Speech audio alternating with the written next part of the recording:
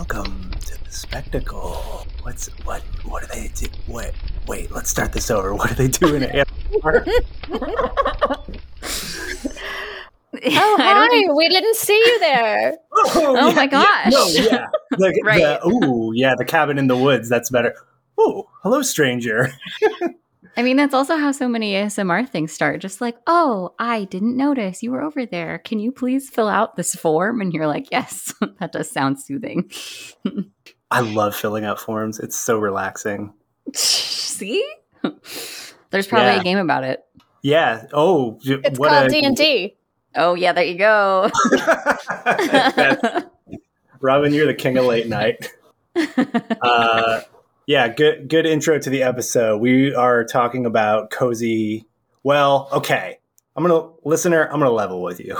We thought in these dog days of winter, let's talk about, you get all bundled up with your cocoa and your Snuggie, you snuggle up next to the fire with a big Malamute dog next to you, and you play your favorite cozy games. And then we started thinking about what's our favorite cozy games. And I don't want to speak for the rest of you, but I had an existential crisis. Full meltdown. Having to think, yeah, Absolutely. What does it say about myself? That I can probably speak to at length, but society at large. We were like, oh, cozy games, like Stardew Valley, Harvest Moon, Power Washing Simulator. These are all you have a job is the game, like Job Simulator. Game where I come home from my soul-sucking job and pretend to have another soul-sucking job. Yeah, I come pretend home from to your job and do a job. Yeah, come home from your job and feed the cows. Oh my God, especially the one where you unpack your laundry and you put things away in a house. And I'm like, unpacking? Yes, I want it. I want to do it so bad. I love it. And yet putting away my laundry is the biggest sort of executive dysfunction moment I will experience every single week. This is, I don't think I could ever even come close to a game like that, because now I live on land that we are supposed to be building out. But what am I doing? I'm playing Stardew Valley when outdoor there's choring to be done. Yeah. Meanwhile, it's so much more rewarding to get my turnips in 13 minutes after planting them rather than go outside and fucking wait for Mother Nature to do it.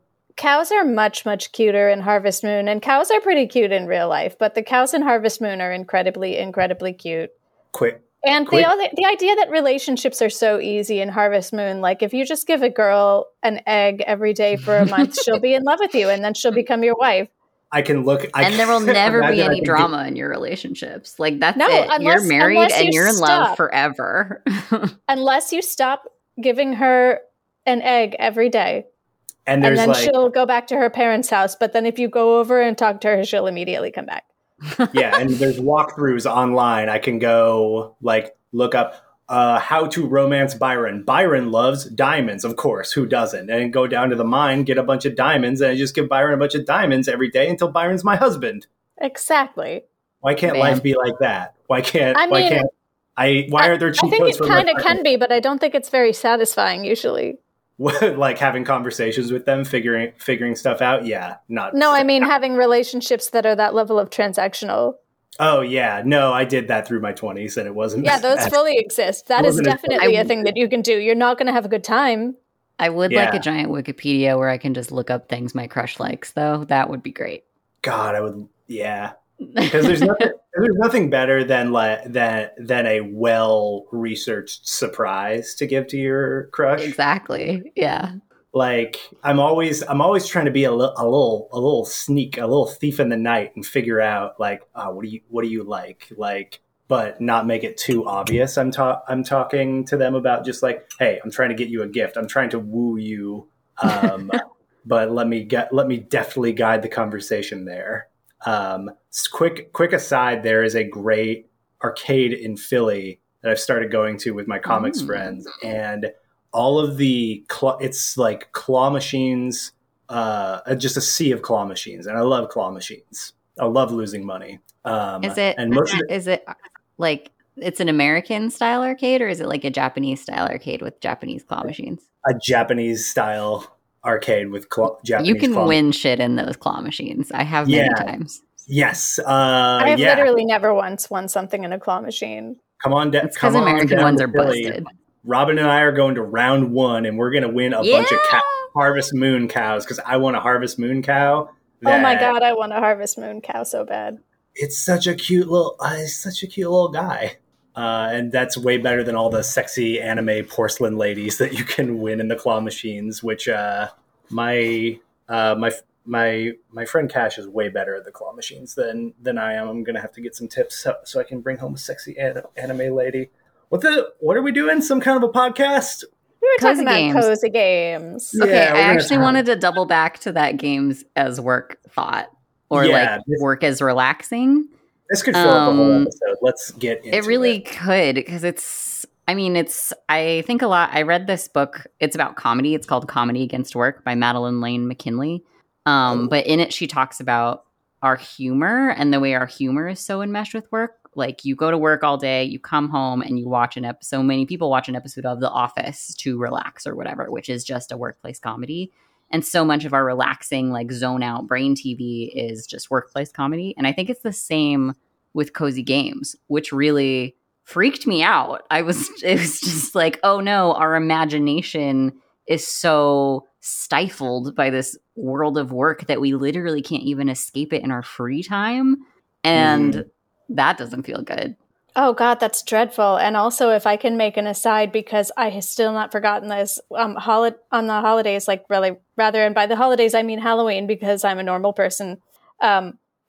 My team, I work in fashion. We all got together and we were like, we're going to do a group costume for the costume contest. And we dressed like lady wrestlers, like from the television show Glow, like inspired by, just like 80s wrestling. We staged crazy photos where we were about to hit each other with chairs, and we went really hard, and we lost to a team that dressed up like the characters from The Office. And I was like, you're office workers who are cosplaying as office workers.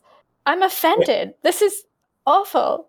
I haven't seen The Office. Proudly haven't seen the Office. Likewise. But it's just people tucking their shirts in, right? There's no real like costume to it. No, they're literally just dressed like office workers.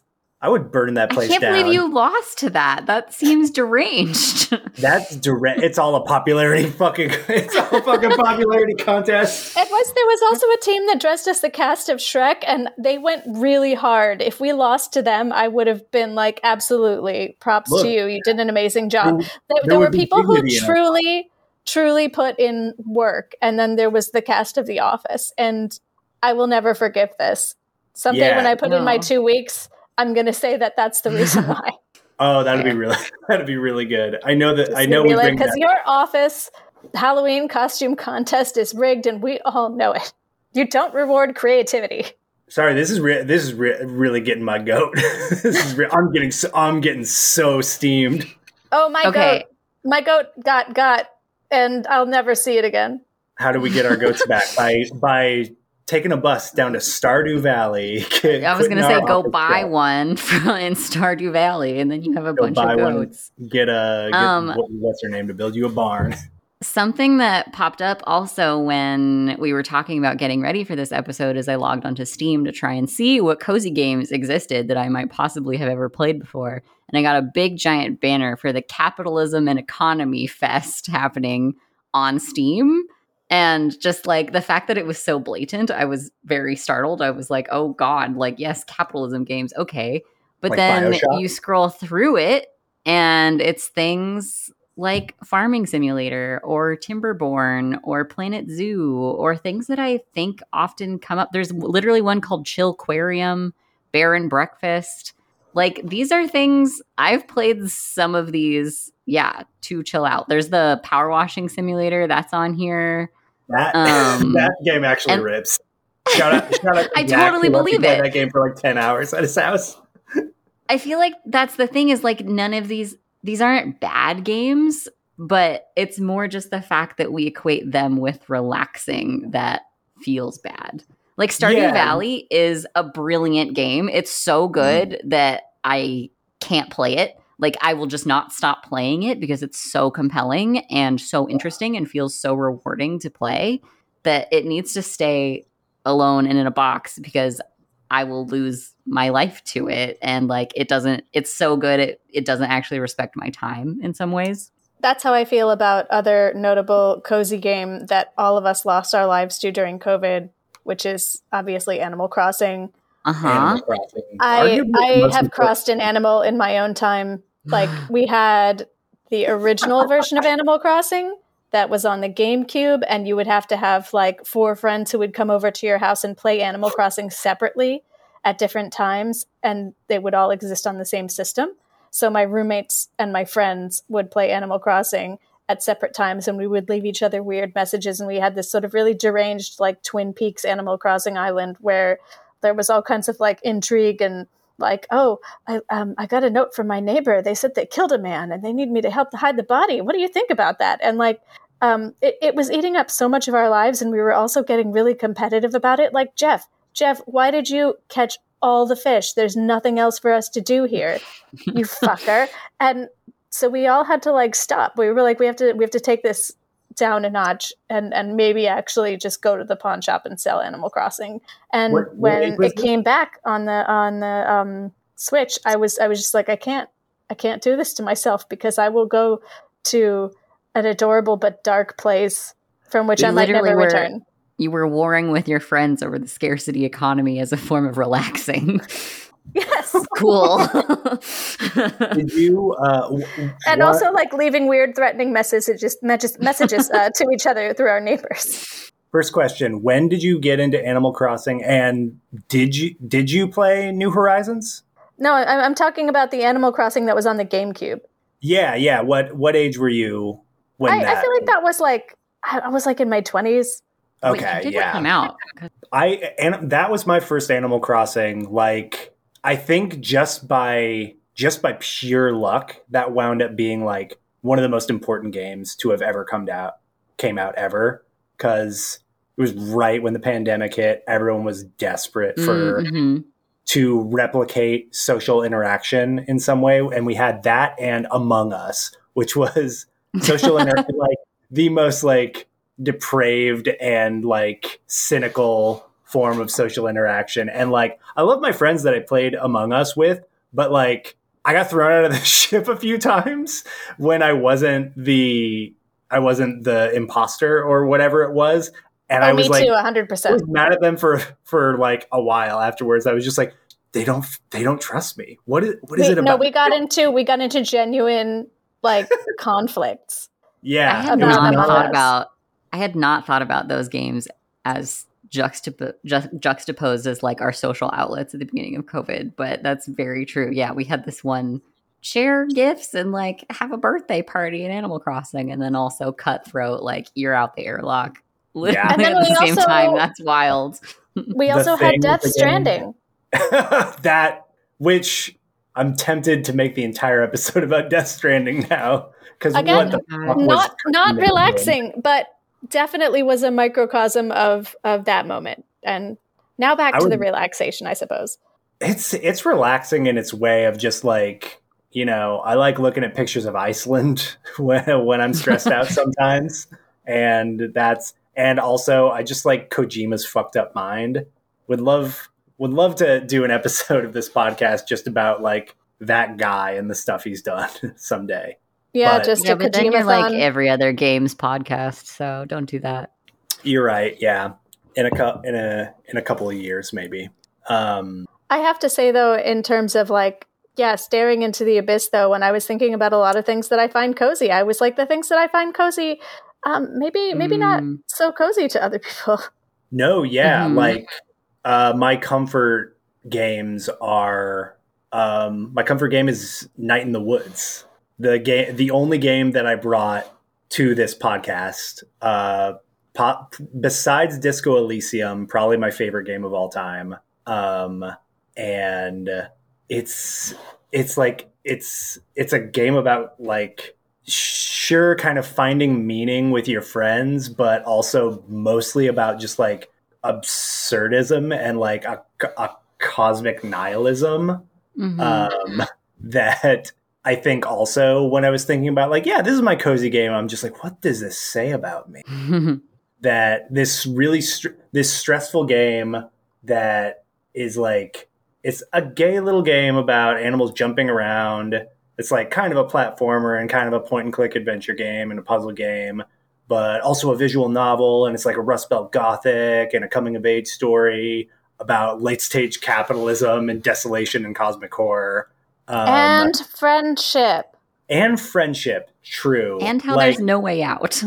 And there's no way out. There's a hole at the center of everything, and it gets bigger every day. And but we're gonna get through it together because friendship. And there's no future. And crimes. And we're all so fucked. Crimes. That is, yeah. I mean, I think there's something in me like getting too real about the coziness that like I can't let go enough to like really delve into like a Katamari or something is very relaxing for a second. Like for a little while I'm chilled out and like but something that doesn't seem to like shy away from like what I know is like lurking beyond like when I turn off the game. Like, hardcore disagree on Katamari because I was also going to bring up Katamari because I do find Katamari deeply relaxing because it's very soothing and cute and the little prince is adorable and we're doing fun things and we're rolling up into a ball and it's all na na na na na na na na na Katamari, do your best. And then, in the end, no matter how well you do, you're never going to make your father happy. He will literally always be disappointed in you. Well, I guess no matter how much you succeed, and you are balling up living creatures, some of them human beings who are screaming, in order to hurl them into the cold vacuum of space to become a star. They love it, though. It's bleak, but I love it, and I find it extremely fucking soothing. And I'm a monster. I guess that's and I will never please my space daddy, but I'm going to try. Same thing with Night in the Woods. It's like it replicates the world I know that is waiting for me and the world I know outside. I'll also never put my father. So yeah, and also I mean the biggest thing I think that resonated with me was like repairing your friendships that you've had for a long time, but also just like having that one chaos friend that you just look at each other in Night in the Woods and you're like, crimes? Oh, crimes, and you just go do crimes and you go sit in the what they do like hit. Light bulbs with a baseball bat. You just show up to your friend's job and he's just like, hey, want to go break shit? I think that's why like that game is so soothing, so very close to my heart. Is like I think Greg makes up a lot of it. I mean May. All right, if you haven't played Night in the Woods, have both of you have played Night in the Woods, right? Yes. Yeah. That's kind of where I got my name. It's really the spelling. I was going by B before, but Night in the Woods is where I got the spelling. Like her name popped up on the screen and I was like, that's it. That's my name. I love that. Whoa. Yeah. Cause I was trying to gonna make a little joke cause we're going to have to talk about B, but it's from the Goth Alligator. Yeah. Yeah. Well, all right. If you don't know, is she an alligator or a dragon? This is a new wrinkle of the game. Yeah. What? That dragons I thought you were going to say crocodile or alligator, but no, we really just went somewhere else there. I don't know. I just thought she's like a cute little dragon. I think, she's a dragon.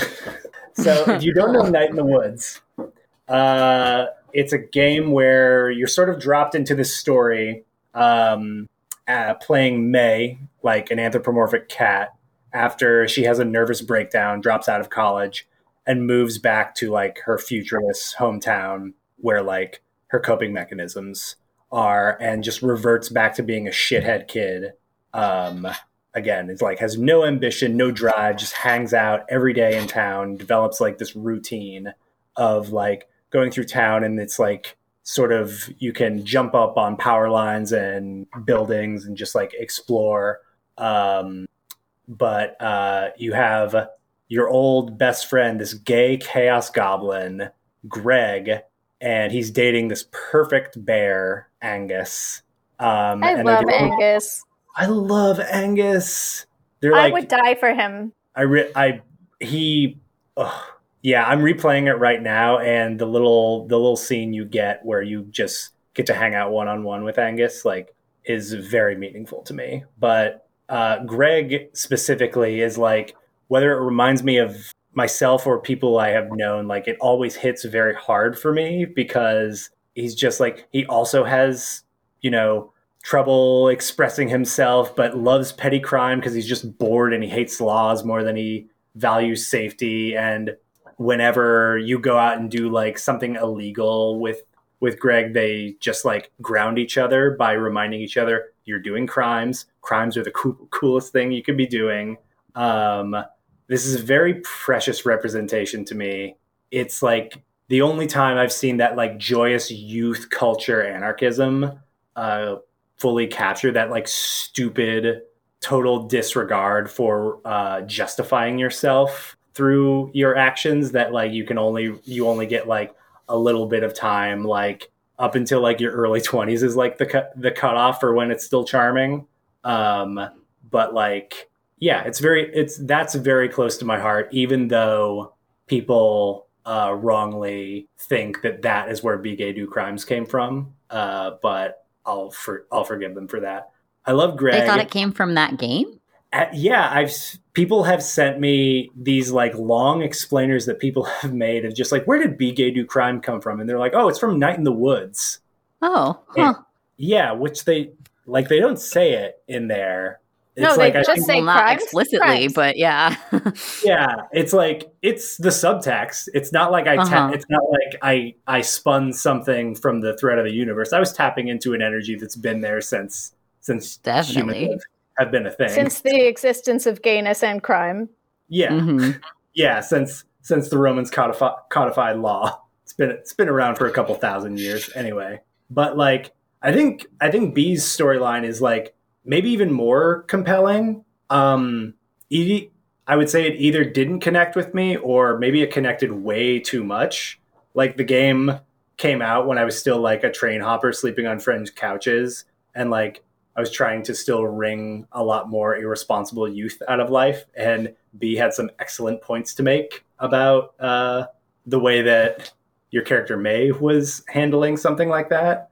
But yeah, the characters are excellent in this game. Yeah, I played it through with both, but my first playthrough was focused on reconciling with B, and I feel like that resonated with me so hard in the way that I've had to repair some relationships with people who were like, when I knew you were like a really creepy little chaos goblin, and maybe you did said some things that we need to work out. I'm really due for a replay. Sorry. No. Yeah. This is also the first time I've played it since I've been like pretty settled in Appalachia. So it hits a little bit different as it's like set in the Rust Belt in Pennsylvania. And I sort of, don't have like a native's understanding of it, but like have a little bit more of and steeped in it just a little bit more. But like, it's also just like, it's fun to jump around on buildings, discovering little secrets and side quests. But I love that to move the story forward, you always got to go visit your friends at work. You're like the only character in the game that doesn't have to go work a shitty job, which like maybe has something to do with why I find this a cozy game, as opposed to like, my mind didn't immediately go to Stardew Valley or something where you have a job. This is something where I can relive my like mortgaged youth as a 17-year-old, just like doing petty crime to like finance the month and hopping trains and whatever. Now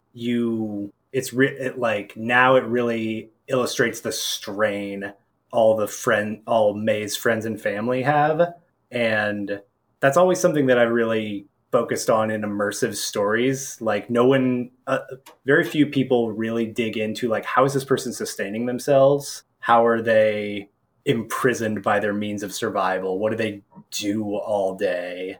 And like this game not only like, you know, shows people at their jobs, but the excitement of like you coming back home really wanes, and people are getting frustrated with May for being so oblivious to the struggle that like everyone else's adulthood is grinding them down to. Like she's really depressed, but they're like the grindingly depressed that you are supposed to be until you're 60 and your pension arrives or Social Security happens or whatever. I also like that there's a game within the game. So if you get too stressed out by the game you're playing, you can just play that little roguelike mini game. That was so very kind of them to put Demon Tower in the game. I got super into Demon Tower. I really liked Demon Tower. That was I think the first roguelike I played, because that game came out in my squatting days, so I didn't really know a lot about video games. They were just like something I imagined, someday I'm gonna have a PlayStation 2 and I'm gonna figure out what Solid Snake is up to. Now, spoiler alert, no one really knew what Solid Snake was up to. Yeah, there were so many of them. It was very confusing. It was really, I don't think Kojima really knew. He was just hoping we all thought he had his shit together. Yeah, I got a little bit more, that I could opine on about Night in the Woods. Yeah, keep talking about Night in the Woods. I have two that kind of follow Night in the Woods in their storytelling vibe. Yeah, I was thinking as a similar thing. Did any of you play Oxenfree? No. Because I feel like if you like Night in the Woods, you are going to really like Oxenfree. It is a very, very similar level of like commitment to gaming, which is not much. You like wander around environments and you pick things up, maybe solve some minor puzzles, but mostly you're having conversations, like emotional conversations with this cohort of people that you're with during what is kind of like a strange supernatural event. And it's kind of like timey-wimey, weird supernatural time loop thing. And that sounds very Night in the Woods. It's very Night in the Woods, and it's very cozy, and it's got that same level of like kind of teenage misbehavior and despair and confusion and hope that you experience in that kind of like weird nebulous time of your life. I bought it, so I just played recently Salt Sea Chronicles, which is another sort of like Night in the Woods, just kind of a point and click adventure game. This one's very, very pastel, like muted 2D colors, and it's explicitly trying to tell the story of a community working together rather than there's no main character. It's kind of each different mission you go on is about the relationships between two people, and then when you come back from the mission, you kind of tie it back into talking about the relationships of this ship you're all traveling together on as a whole. And a lot of devastating stuff happens in this story. Like it's ultimately about how one of your close friends betrayed you at the beginning. This isn't a spoiler. This is like the prompt for the mission happening. And it felt, like the attention it tries to play towards like working together in order to move forward. I don't know if there are ways that you can fail this game and like do badly. I wasn't trying to do that. I was trying to be good to the people around me and like resolve things. And sometimes they did. And oftentimes it would just be like, we'd have to learn to live with this difference and move on. I don't know that it did feel very calming to play in this. There's like a variety of characters that felt really cool to play. There's like weird neurodivergent, they, them radio geek. There's mom, who's a woman of color. There's like some nerdy old professor guy. There's like, and you just collect oddballs, and it makes a lot of room for grief. I think the coziest part of this game is there's like an island you go to deal with your grief. And I was just crying while playing this game. Like it did feel very beautiful. And the fact that it like puts you through this ritual to deal with your grief felt very tender. Wow. That actually sounds like a game that captures coziness that I was imagining when we propose this episode. I just thought about it. I've completely forgot about it until right now. They also did the same company also did one called Mutazione, which has been years since I played it, but I remember loving it when I played it. It's like a monster. I think it was described as like a monster soap opera game. You're like a newcomer to this town and you have to figure out what the drama is and like your place in it. And it was very, very enjoyable and like tense, but also calming, I guess, in the same way where you're like, cool, we're on this island community together. Like, let's figure out how to live together. That sounds enjoyable, particularly because it's monstery, which makes me happy. Oh, yeah. Yeah, I can usually get talked into any old game if it's like Monster Prom. I think that's the name of the game that I played quite a lot of. I have a question, which is, have either of you heard of or played? This is like, it slots into like management sim game as job thing, but also maybe it's not. It's this game called Wandering Village. I haven't gotten a chance to play it at all yet. No, but I'm so curious about that. It's you're doing like a city building thing, which when I'm stressed, I'm like going to be playing those where you like build a little village and then you like get the resources and like whatever. But in this one, you're on top of a giant moving creature, like on the back shell of it. And so you need to figure out how to like manage the resources so you're not hurting the creature and also like using enough resources that you all can survive on the back of the creature. It seems really cool. I'm very compelled, but I haven't gotten a chance to play it. So this is a rec for a game that I have never played. Is that turtle on top of another turtle? Like, is it turtles all the way down? I don't know. It might be. Stay tuned, listeners. I'd like to maybe it's cozy. Maybe it's stressful. It sounds very nice. Yeah, it sounds very nice. Sounds kind of like a little bit like Spiritfarer. I don't know. I'm so interested in Spiritfarer. That one looks so cozy to me. It was very nice. Also, it kind of ties in to, I guess, I don't know what I was saying about the other game about dealing with grief. Like it is a grief ritual. It is a ritual to process dying and grief. I played it while I was helping my grandma die, and it was very sweet. Like it didn't feel like synonymous. The two situations didn't feel like they were actually overlapping or connected, but it was like at least an outlet for like, oh, like this is okay. Like you can, it also has the best hug animations I have ever seen on anything ever. Like every single time someone gets a hug, you're like, oh my God, that was so beautiful.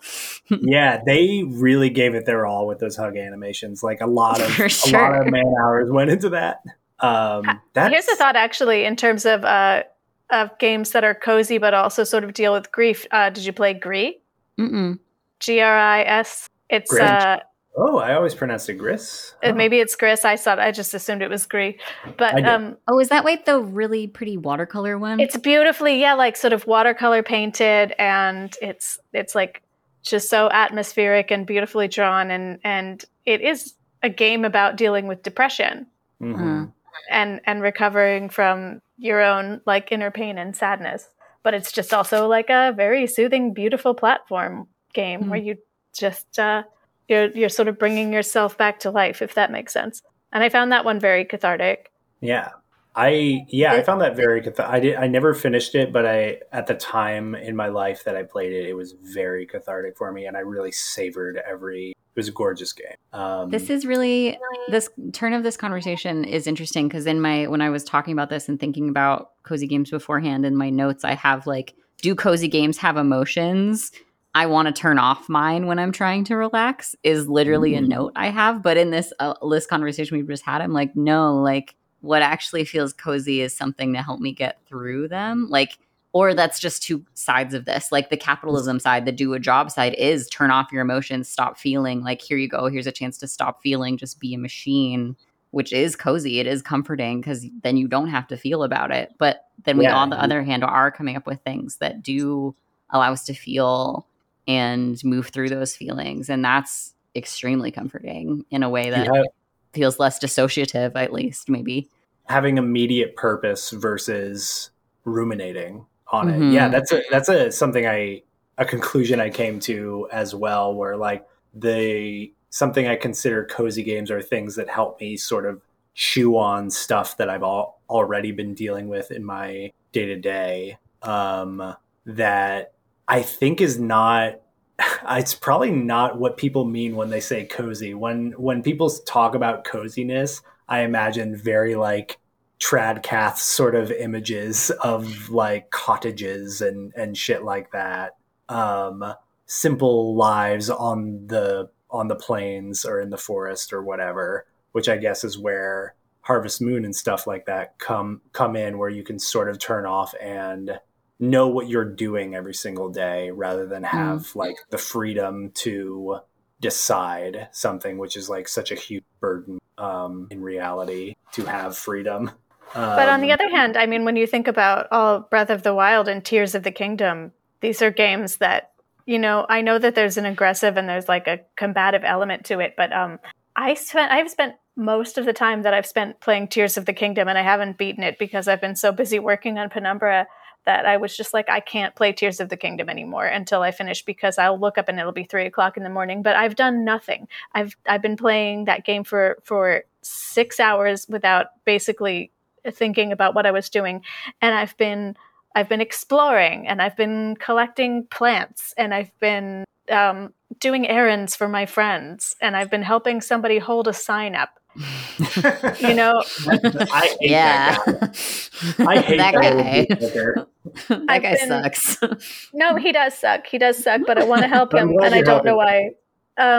But like I'll spend so much time in that game just totally avoiding anything that involves conflict and just poking around. And I know what when we started talking about like cozy games, we were like, is Tears of the Kingdom a cozy game? And I was like, it's got fighting in it. I don't know. I've totally changed my mind on this. I've changed my mind on a lot of things. But yeah.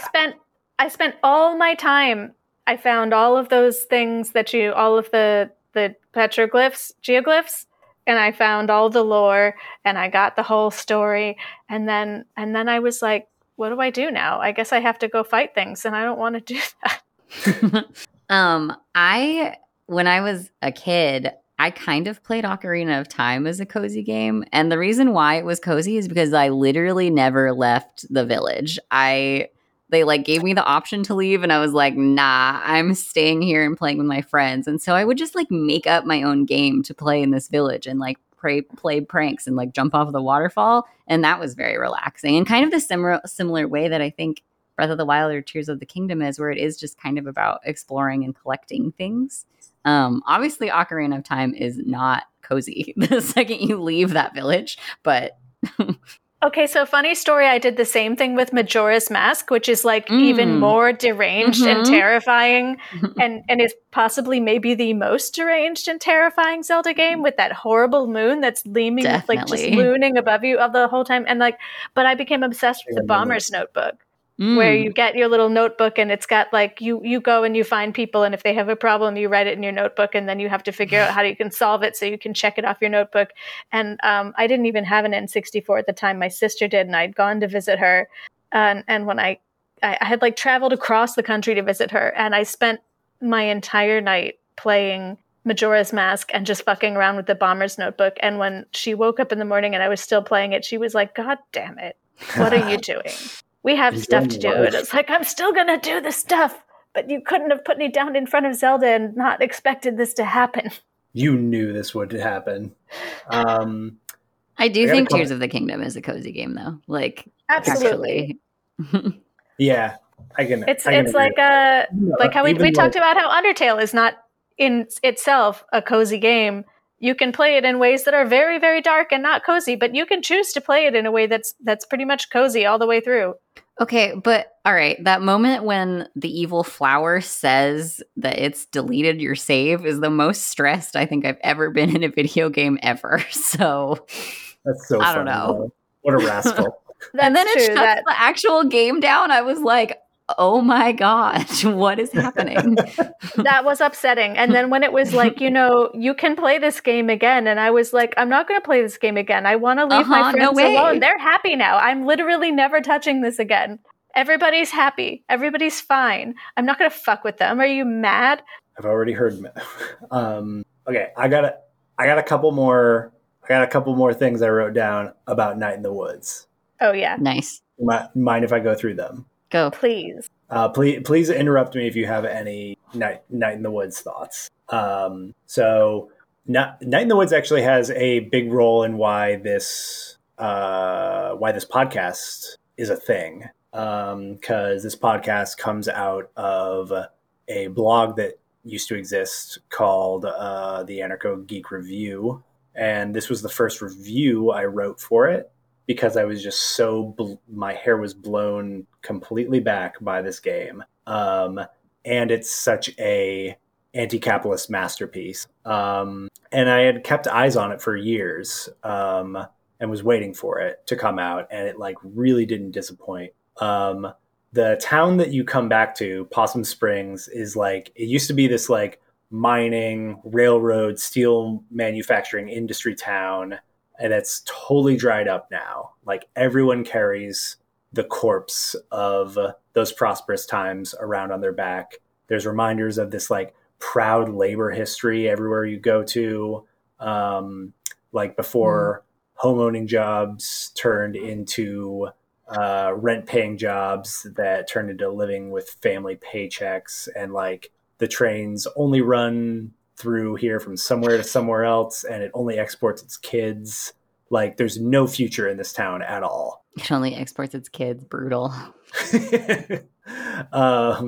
Like by the time there's like a supernatural element. Oh yeah, it's like a Ghost Story. By the way, when the supernatural element is introduced, that like everything always already feels very haunted.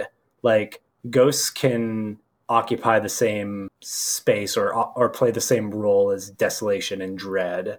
Like it feels like this history, like living in Appalachia now, and trying to like connect with people on all sides of like the like labor history there, where like everyone's on the side of like labor history. They just have their own interpretations of it, of like what it means in the modern day, if you know what I mean. Like the history of exploitation and blight is like connected to this like deeper current of the universe, in Night in the Woods. And the character you play has like a toe dipped into this vague something. You start having these dreams, these like you're astral projecting, when you go to bed, where you jump around and you smash street lights and you glimpse this world not meant for mortals, that like has all these vague, very like, I was trying to find a word other than Lovecraftian, but let's go with it, in implications, about like the plight that this like small town and Earth finds itself in, like in the collapse of history.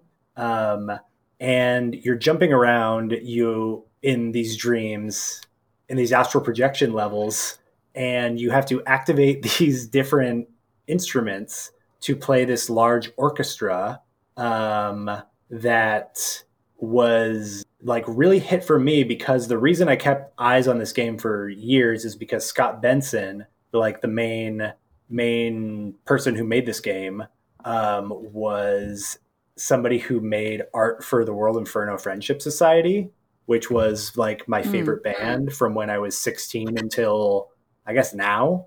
And Night in the Woods is the name of a song, the first song off of their like concept album, The Bridgewater Astral League, which is about a bunch of kids in Bridgewater, New Jersey. Wow, the lore runs deep. I never put this together. I had no idea. I'm like, oh. Yeah. I assumed they had like, for some reason I was like, oh, they just hit on some anti-capitalist ethos that I connected with. But no, it's like from the ground up. That's what this is. I had no idea. That's such a wonderful surprise to learn. Yeah. And like May is astral projecting, playing out it's like not 1-to-1, but it is like, I don't think Scott would mind me saying it's very inspired by the Bridgewater Astral League and World Inferno's whole ethos. World Inferno was, if you don't know, a band that was punk rock, but an orchestrated punk rock band that had like 13 members, played like big bombastic shows that like always had a show on Halloween in New York that would like end in riots, end in like bonfires in the streets, and everyone dressed in suits going to the shows. And Jack, who was the singer of the band, everyone would dress in suits, so when the cops showed up, they would be like, "Hey, I don't know, man. I just showed up here. Like, I don't know what you're talking about," and be able to get away scot-free. And when I went on tour with World Inferno, I had been a fan since I was 16, and I thought, yeah, never meet your heroes. This guy's not going to be, the weird, charming Dracula that he puts out into the world. And like, no, he was exactly that. He's that all the time. Aww. It was, to be around it all the time was something else. Stay tuned for the next comic I put out. Because Jack, unfortunately died, and I'm sure he's giving the devil a lot of trouble down there in hell. But, I have been working on a comic about him for a while, but, yeah. Night in the Woods is very inspired by World Inferno Friendship Society. And the orchestrative dream sequences really drive that home in a way that replaying it now, knowing how much this game meant to me when it came out and how much World Inferno has meant to me and like all the friends I've made through it and like how it changed the course of my life for better or worse, like really got me quite emotional playing it after like, it's been probably like 4 years since I played it, and it came out, I don't know, 7-8 years ago now. Yeah, it's a game about capitalism, but not like doing battle with it, and mental illness, but not like the fallacy of getting better. I don't know. I don't know what else to say about it other than like, I guess I have a couple of favorite parts of it. Probably should have done given it its own episode, but I've just been like itching to talk about it. For anyone who listens to this podcast, I assume they will have something that they will love about this game. I really recommend it. And Scott, who was the main creative force behind this game, they were like the team, the Glory Society, I think. They were all working on a new game, and Scott's had a ton of health problems this year and had to cancel it. And while that's a bummer, I don't know if he happens to hear that. We wish him well. He's a great guy. He came and bought a bunch of my comics and said that he really liked my review one time and was just the sweetest guy in the world. I love that. Yeah, I was really excited for the new game, but I want Scott to be alive forever, kept alive like the God Emperor of Doom. So that is what matters most to me. Scott, we love you. Thanks for Night in the Woods. Yeah, does anyone got any favorite parts of Night in the Woods before I talk about Oogles? And do you know, I actually always thought of the instruments element of Night in the Woods, and it made me think of Link's Awakening. I never played any Zelda games before Breath of the Wild. If anyone wants that, tell me more about the plot of Link's Awakening is to resurrect and like discover and resurrect all of these instruments to play a song that's going to wake up this creature in an egg called the Windfish. And spoiler alert for this like decades old game, through the course of the game that you find out that if you play the music and it wakes up the fish, that it's going to cause everyone on the island to disappear because the island is just a dream of the creature in the egg that's sleeping. Whoa. Okay. And Zelda's got some shit going on. And it always kind of made me think of that too. Of like where she's systematically having these dreams where she's building together this musical piece that's going to drastically change the structure of her world and her town and her society and her life. Mm-hmm. Sounds like I gotta play Link's Awakening. You should. You should play the original Game Boy version rather than the remaster, but that's just because I'm an old soul and I like that sort of thing. Okay. Nostalgia is part of cozy games. Yeah, I'd love to find myself. It's like, it sounds like I mean, it does have a lot. I mean, I think the dream sequence is like, inspired by the Bridgewater Astral League, but it also is just like Appalachian spookiness. Like there's a vacuum, like the whole, okay, I might fast forward like 30 seconds to a minute if you don't want light spoilers for the end of Night in the Woods, but like the end is like there's a vacuum left when the working model of like the American dream flees Possum Springs, and it is filled with this like transmundane force that like these old heads are tending to. And like at the end, you're offered to join and make sacrifices to this ancient god that lives in a mine shaft, since everyone who tends to it is getting old and needs someone to keep the town on life support and like keep the faith that a hungry god will care for what feeds it. Like a little bit like the tech renaissance threatens to like invigorate the next generation to buy into propping up the system. It's not like anybody can remember a time when it made sense to feel optimistic about the future. They're just like offering stuff to this system to like not crush it, and like maybe they'll get lucky and like be propelled out of its orbit. Their world has gone, like their world is completely gone. Like they are all like what you would expect, like what the like, coastal ideas of what Appalachian people are, just like, we have to blame like socialist government programs and immigrants and welfare cheats. And they like literally sacrifice people to something that haunts and feeds back into the ether of their environment. And it's like a terrifying force, but one that also interacts and reacts to them, even if it's just as like a shitty new boss who's afraid to die.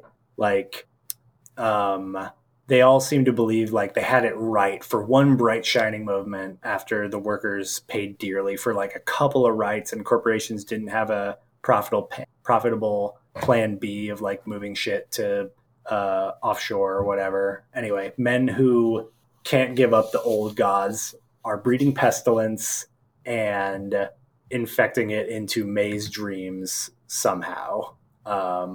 And that's when the game gets really interesting. And the part that I'm at like right now on my playthrough. But wrapping up my Night in the Woods talks is the fact that it's the first time I've ever seen Oogle representation. In a game. Yeah, in a game. In a game or at all? In a game for sure. I think there's no, because the East exists. The East exists, for better or worse. Yeah, starring our friend Set of Switch. Mm-hmm. I do like that the East. Well, no, we're going to do an episode on the East someday. I'm not going to give it away. Stay tuned. But there's this character Germ who's this fucking freak of a kid. It reminds me of several people I've known in my life. Their awkwardness is like everyone else's problem. They have a confidence and zeal for the world around them that like is unconquerable. And they just hang out with the Oogles who get off trains in Possum Springs, and you can go hang out with the train trash, and it rules. But I had such a fondness for Germ. I love Germ. I have not played it since there's been an update. Wait, there's an update? There was an update since the last time I played it. Where did you ever go to Germ's house? No. You can go. Germ will invite you home. And you can meet Germ's family, and you meet Germ's, like, clairvoyant bitch of a grandmother who's awesome. She's oh my gosh. Cool. There were a couple of days during Night in the Woods where I just abdicated all the rest of my responsibilities for the day just to, like, fuck around with Germ. Yeah. Germ's my favorite. I mean, Angus, Germ, they're all good. Like, I feel like I didn't give B the proper credit, but like everybody knows my allegiances here, and it's the Chaos Goblin. My absolute favorite side quest in the whole game is to uncover a story about striking miners decades previous who they had a friend who the boss punched, and he lost his tooth. So they got the boss and they like hammered out all of his teeth. And Then the boss died somehow, and they grave robbed him, stole his skull, and ritualistically place a tooth in each tooth socket in the skull when they meet as like a secret workers' defense cabal. And through your like jumping off of telephone poles and onto buildings and stuff, you can just find little newspaper clippings, and in your own house find out that your grandfather was part of this workers' cabal, and find one of the teeth of this like rich, beautiful labor history that is now like fled because everyone just works shitty retail non-union jobs there. It's fucking sick. It's one of the coolest side quests I've ever played in a game. Yeah, okay. I'm sold on a replay. I remember so very little from this game. I remember being really touched by it, but I don't think I've played it since it came out. And it was briefly in that it was the EMP museum in Seattle, but now it's just the Pop Culture Museum. But they have an incredible video game exhibit, and it was there too briefly, which was very cool. That's think where I first saw it, maybe. I saw a lot of things at EMP, but I never saw that. That's very cool that it was there. Yeah. Yeah, very worth a replay, especially because there's so much. There's two different endings to the game, depending on if you spend more time with Greg or B. And there's just so much hidden shit of like some weird kid who hangs out on top of the buildings and will talk to you. Some like you can make the town infested with rats. Just by stealing pretzels and feeding the rats that you find in like an abandoned parade float. I do feel like I fed the rats. Oh yeah, and you can go to the donut shop with Angus and Greg and be stuck in the middle of one of their fights, and because you just feel so awkward being in the middle of their fights, there's a mini game where you just trash the bathroom. I think I remember that part. I at least remember one awkward fight where I was just like, oh no. Oh, there. Anyway, Night in the Woods. Everyone go play it. How y'all doing? What else? What's some cozy games we got? Well, how are we supposed to top that? Yeah, I mean, it's true. I feel like I have a lot of cozy games that are rooted in anxiety, but now if I want to bring it back up, I think I just want to talk about Earthbound. Earthbound is like a cozy blanket I love to wrap myself in at least once a year. Sometimes if I'm having a really bad time, it's the inspiration for games like Undertale. I think the guy who made Undertale got their start making ROM hacks of Earthbound. And Earthbound is like a JRPG that's styled after kids that grow up in an American town and have to go on an adventure and fight what turns out to be like a weird alien menace. And it's about like walking through American cities and like hitting enemies with baseball bats and having like hamburgers and collecting, again, elements of a song that's going to save the world somehow. But one of the things that I think is fascinating about this is it's so charming, and you run around and you find all of the people who are your friends who are destined to help you save the world, and there's a little photographer that comes down and takes a picture of you if you hit a certain spot. And at the end of the game, it shows you a photo album of all of your adventures together, of your cute little, your cute little photo album of everything you've ever done. And this game is really strange, like aggressively strange. You have moments where you like ride around on a giant Loch Ness monster or make friends with a monkey that chews bubblegum. Part of the very early part of the game is that you can't leave the first town because the corrupt cops have set up a roadblock, and you have to just like beat up a bunch of cops. Like you have to fight a bunch of corrupt cops. I'm in.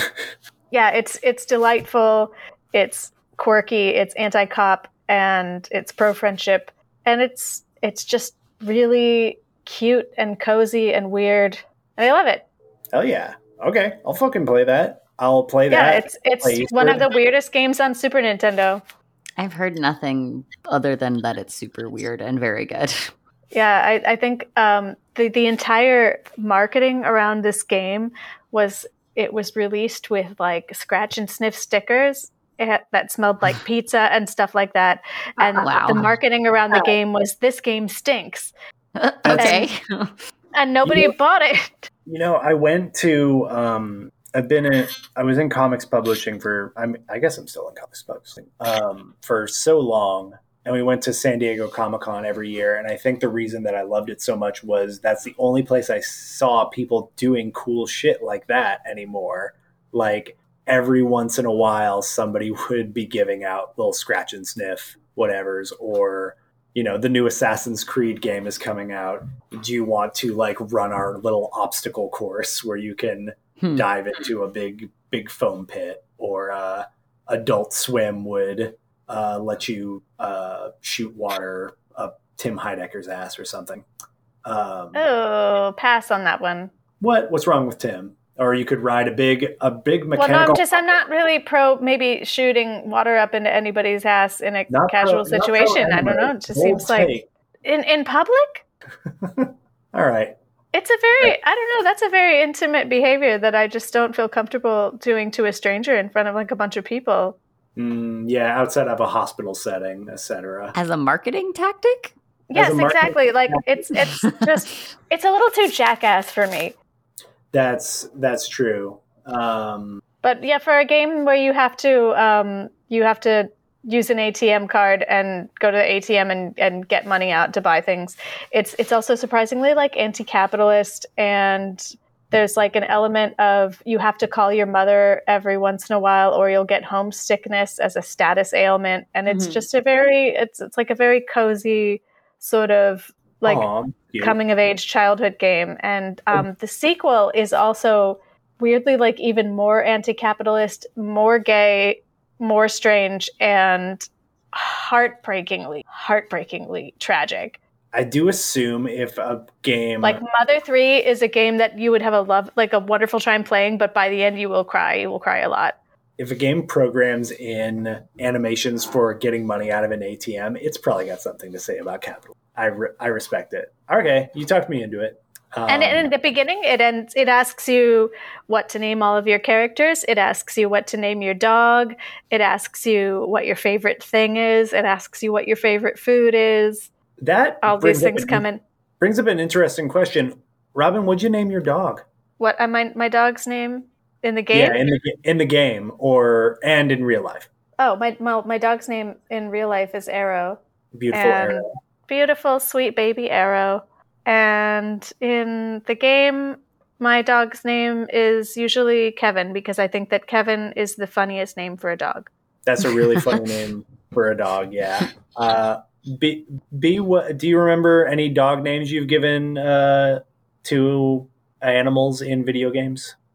I don't know that I remember, but I can say in high school, I remember friends. Okay, so like Dream Job, which is now no longer going to be possible because now there's AI voice actors in video games, was doing like voice acting in video games. And my friends would always be like, yeah, B, you just sound like that weird purple dog that like would follow you around and shout video game instructions or something like that. And so I just want to be actually the dog. I don't remember their names though. You're a Navi. Yeah. Hey, listen.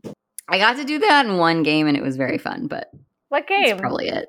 It was like a student project. I don't even remember the name anymore. Sorry, whoever this project that was. I got a list of the names that I named my dog in all my playthroughs of Stardew Valley. You have a list? You saved it? Well, these are This is my list is 90% Kevin. This is a note in my notes app that is names for pets. Wow. Squash, Laugh Track, Earthling, Rick Beverage, Mrs. Soup, Slime Meridian, Joust, Showbiz, Lifeform, Pelvis Japenthe. Mrs. Soup is such a good name for like a really fat fuzzy cat. Like I can just I was gonna say Mrs. Soup really feels like a cat name. Yeah, as a fuzzy cat. Yeah. There was another one that was very good, but Mrs. Soup really stood out to me for sure. But not as a dog name, definitely a cat name. That's a cat name. Yeah. Or a human name. Uh-huh. If somebody gets married, like if a woman decides to take her husband's last name, but he doesn't make her, of course, because they're a modern couple. Anyway, what about Tetris? Oh yeah, Tetris. Robin, you gotta get Tetris. We really back. have to discuss, the fact of Tetris as the ultimate calming game. Like, it's been proven to be effective with PTSD. No. Yeah, we've been like we've. I mean, we could dig in more into how the idea of a cozy game like really fucked us up. But like, there is one that is scientifically proven to be quote unquote medically cozy, and I have like I'm not revealing too much here on this podcast because you'll never catch me. But this worked very well for me when I was doing some trauma therapy things. Tetris really helps after traumatic events, rewiring your brain. It really feels like you got like your hands up in your amygdala, just like That's so cool. I had no idea about this. Like, is this like similar to like EMDR things where you're just like, it's literally, you're looking from side to side of the screen and there's like moving colors or something? Yeah. I don't know, but that's really cool. Knowing like very little about it, but just hearing from like shout out Parks, who originally gave me the advice to do it, and then hearing from several other sources that like, yeah, after a traumatic event, if you're replaying the incident in your mind over and over again, even if you're not, it can help calm you down. It can help prevent flashbacks. It can help like just you process it all the easier. Tetris. Yeah, there's a reason that like the Tetris effect is not just like a weird one-off phenomena. It is like a very specific mereological sort of phenomena like that happens in people's brains. Like, I think it almost feels into like it almost goes into the like mindless task as job category, except that it's not a job because your job is just blocks. Like, it's just a puzzle. Yeah. And I'm so glad it's helping. Yeah, it really like, I downloaded Tetris Effect, which is like they rebranded Tetris. And I was just like, who gives a shit when it came out? And then something happened to me and I was like, give me Tetris right away. Doctor, give me 3 cc's of Tetris. And fuck, it really helps. It was really interesting. And Tetris Effect is like, it's kind of like a rhythm game. It'll speed up as you like the way that blocks are falling will correspond with the rhythm of the music behind it, and it's almost like a like karaoke screen background of just like dolphins jumping around or like the cosmos or whatever as you're stacking these blocks. It's excellent. Like, if you are somebody processing something traumatic, first of all, I love you. You've got this. And second, go download Tetris. You don't need to buy the expensive version. That's just what I did because I've robbed so many banks. I'm rich. But you can get like the old version really easily, and that works just as well. But that's the only, I'd say maybe that is the conclusion of this podcast, is that like nothing is cozy. This world is a hell except for Tetris. Tetris is literally the killer app. Tetris is literally the killer app. It's the only one. Wasn't it invented by like a Soviet like scientist or something? A bunch of people in the USSR, maybe like I think a couple of them. I think it was more than one person, and they wound up getting no real monetary compensation or credit for what they did.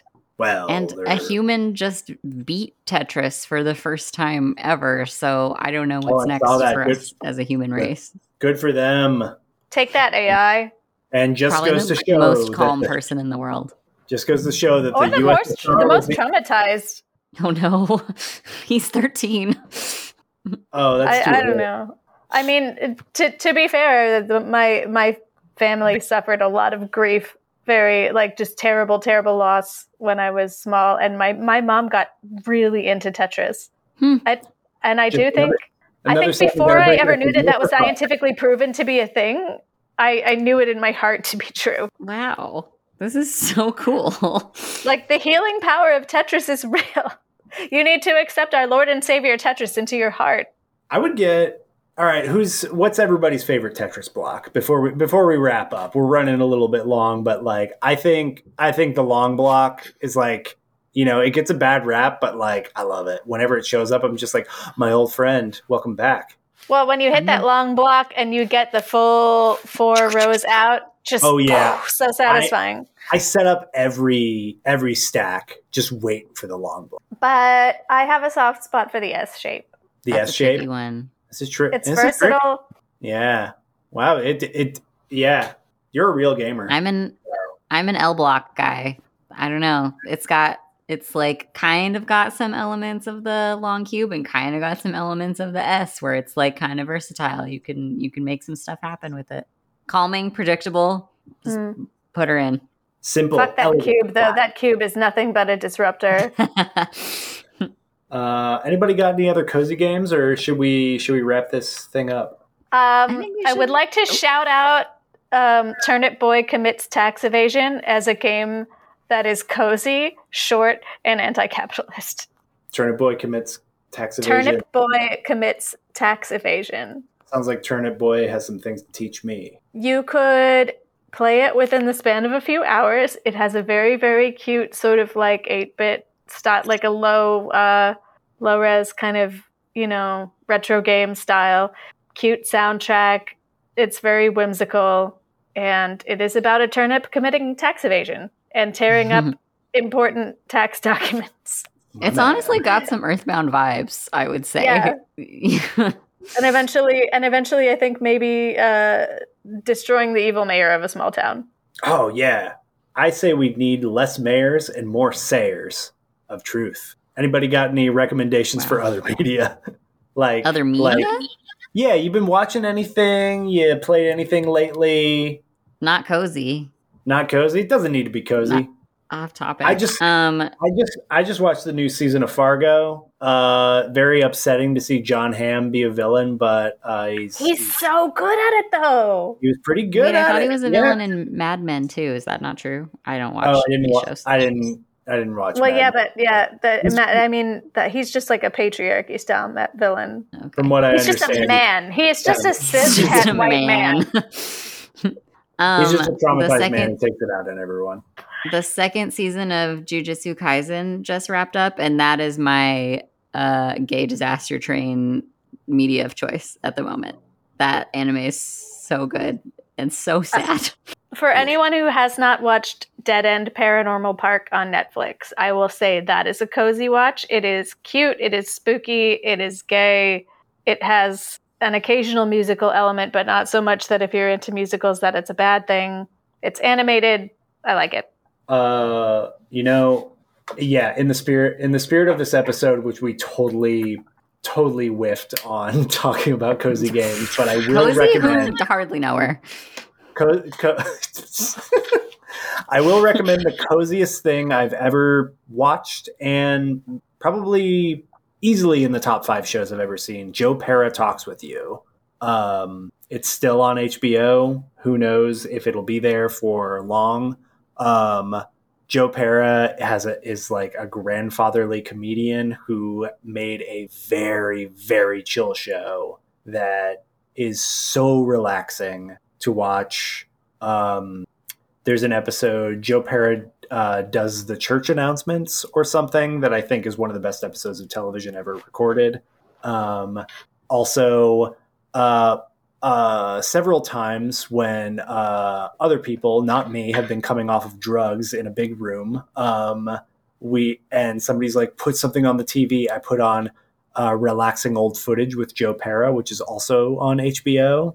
That's just footage of waterfalls. and fish tanks and Joe Pera talking about relaxing things with you. Probably the coziest thing I could think of if I sat here for 1,000 years. That sounds cozy as heck. Please, everybody, go watch it as soon as you can if you haven't, and call me in the morning. You know what else is cozy is pre-ordering Penumbra City, and then when you get it on Tuesday, not Tuesday, what am I saying, Tuesday? And you get it in February, you can play it with all your friends. That's so cozy. Yeah, I would love, I think we're... Pre-order from strangers in a tangled wilderness. Yeah, I think we're going to try and have a live play of that. I have played Penumbra City a couple of times. I think all of us have, right? Yeah. I'm still not sick of it. I want to play more. It's a good game. Turns out we made a good game. Yeah. Playing with you was like, that was fun. That was cozy as fuck. It was really fun. Inman did a very good job. It's a fun game. And I try my ass off to break it because I'm that kind of a role-playing, tabletop role-playing game player. But I can't do it. Inman saw me coming. But no, that's to be fair, you did derail the entire thing, but we still had a fantastic time. Oh, thanks. Yeah, thank you for telling me I ruined it. No, you didn't ruin it. No, I was trying to. You made it better. Yeah. For everyone except Inman. I was going to say, poor Inman. I don't even know what happened, but poor Inman. Yeah, Inman's got a lot to deal with. I'm a real handful. Yeah, anybody got any other plugs? Penumbra City, obviously number one. I'm on the internet. I'm Bumlung on the internet. That's where I am. I'm Robin, and you can find me on the internet at Miss Robin Savage on Instagram. I'm not on Twitter. It's okay. I make some crinkly sounds at you. I'm B. You can find me on Instagram at Crime Brulee with an underscore at the end. I try not to use it much, but it's there, I guess. Hello, I'm Io. You can find me on Instagram. It's bum, period, lung, I think. Don't quote me on that. Anyway, that's the podcast. Goodbye. I'll see you at the movies.